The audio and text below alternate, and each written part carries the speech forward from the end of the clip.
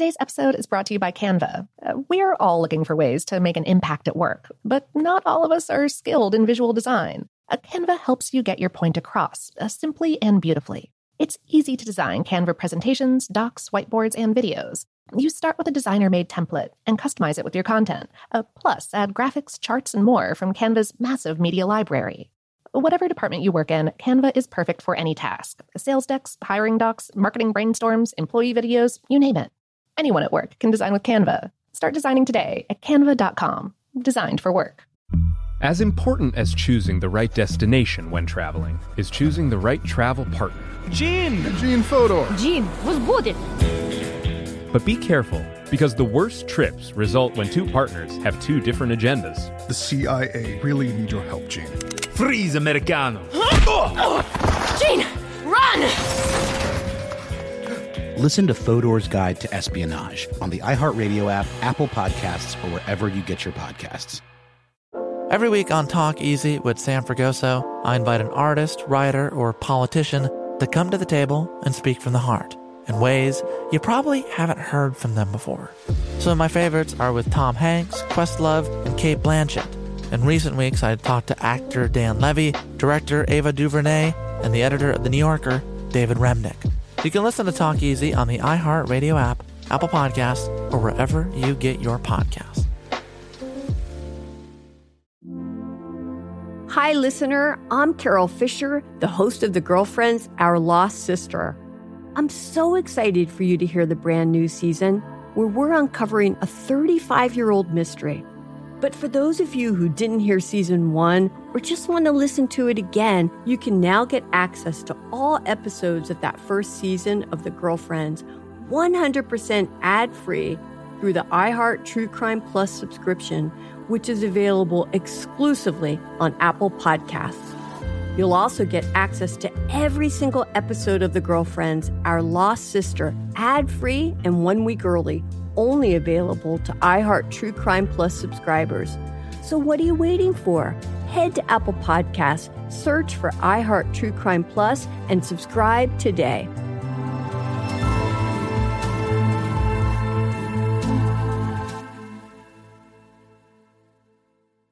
Imagine you ask two people the same 7 questions. I'm Minnie Driver, and this was the idea I set out to explore in my podcast, Minnie Questions. This year, we bring a whole new group of guests to answer the same 7 questions, including Courtney Cox, Rob Delaney, Liz Phair, and many, many more. Join me on Season 3 of Minnie Questions on the iHeartRadio app, Apple Podcasts, or wherever you get your favorite podcasts. 7 questions, limitless answers. Welcome to Brain Stuff from How Stuff Works. Hey, Brain Stuff, I'm Lauren Vogelbaum, and I've got a classic episode of Brain Stuff for you today from the vault. The topic? Why do dogs tilt their heads?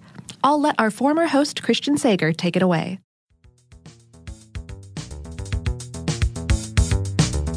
Hey Brain Stuff, Christian Sager here. Our question for the day is, why do dogs tilt their heads? And I've got to warn you, this is one of those questions where the answer is, no one really knows for sure. That's right, humanity has created a telescope that can observe stuff 13.5 billion light years away and nail polish that dries in under 60 seconds, but we don't know exactly why dogs do this cute thing. But we do have some educated guesses. They tend to fall into 3 categories: sight, sound, and psychology. Sight is the easy one. Imagine that you have a snout. At certain angles, it would block certain parts of your vision. We know that pooches can watch human faces and respond appropriately to expressions of emotion like happiness or anger. Research published over the past couple years has found that dogs systematically look at our entire faces, especially our eyes, to get a handle on our emotions. They also remember our expressions and associate happy faces with positive outcomes and angry faces with negative outcomes. So it makes sense that a dog would tilt its head to better see your face and therefore determine whether treats are on the way. But not all dogs have long muzzles. If sight were the only factor in head tilting, brachycephalic babies, like pugs for instance, would never tilt. Over on Psychology Today, dog behavior writer Dr. Stanley Coren shared the results of his informal survey of 582 dog owners. Of those, 71% of people who owned longer-faced pups said their dogs frequently tilt their heads when spoken to. In comparison, just 52% of people who owned short-snouted dogs reported frequent head tilting. The difference is statistically significant, but it indicates that something else is contributing to this behavior. Let's look at sound, for instance. Dogs' hearing tends to be at least twice as sensitive as humans. We hear sound waves that occur in the range of about 20 to 20,000 vibrations per second, or hertz. Dogs, depending on their breed and age, can hear sounds of about 40 to 65,000 hertz, meaning they can detect sounds of much higher pitches from much further away. Dogs cope with all that audio information partially by moving around their pinnae, their fuzzy, scritchable outer ears. So some canines, especially those with floppy pinnae covering the front of their ear openings, may tilt their heads to move their pinnae and hone in on the sounds you're making. Furthermore, dogs have muscles that let them better process sounds in their middle ears. Those muscles just happen to be governed by part of the brainstem called the nucleus ambiguus, which just happens to also govern facial expressions, gaze, vocalizations, and head movements. This could mean that dogs reflexively tilt their heads, sort of as a byproduct of trying to concentrate on a sound. Or, as Stephen R. Lindsay says in his Handbook of Applied Dog Behavior and Training, that brainstem connection could encourage head tilting as a form of communication, meaning that my dog, Winchester, that's his name for instance, when he tilts his head, he's trying to say that he's paying attention. Lindsay notes that in his 25 years of training experience, socially apprehensive dogs don't tilt as much. But, as with all studies into animal behavior, this psychology factor is the most difficult to figure out.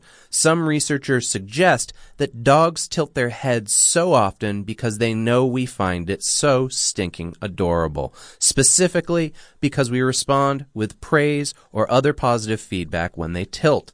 Studies have shown that dogs use social cues with humans that they don't use with each other, like direct eye contact, to elicit positive responses. Maybe all that head tilting is just the very cutest form of emotional manipulation.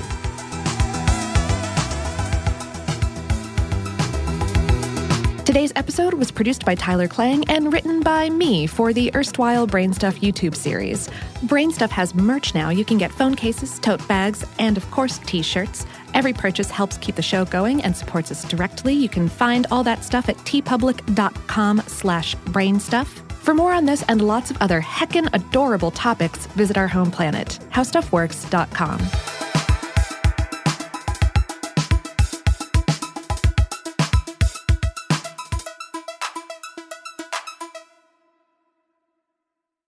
It's lunchtime at Tim Hortons, and we're serving up a special deal just for you. Our new $5.99 lunch deal includes your choice of any lunch sandwich and a side of crunchy kettle chips. Because what's lunch without a little crunch? And the sandwich choice is all yours, like a ham and Swiss, Chipotle chicken wrap, BLT, and more, made to order just the way you like it.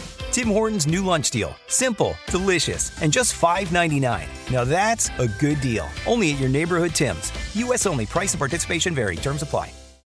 As important as choosing the right destination when traveling is choosing the right travel partner. Gene Fodor. Gene, was будет?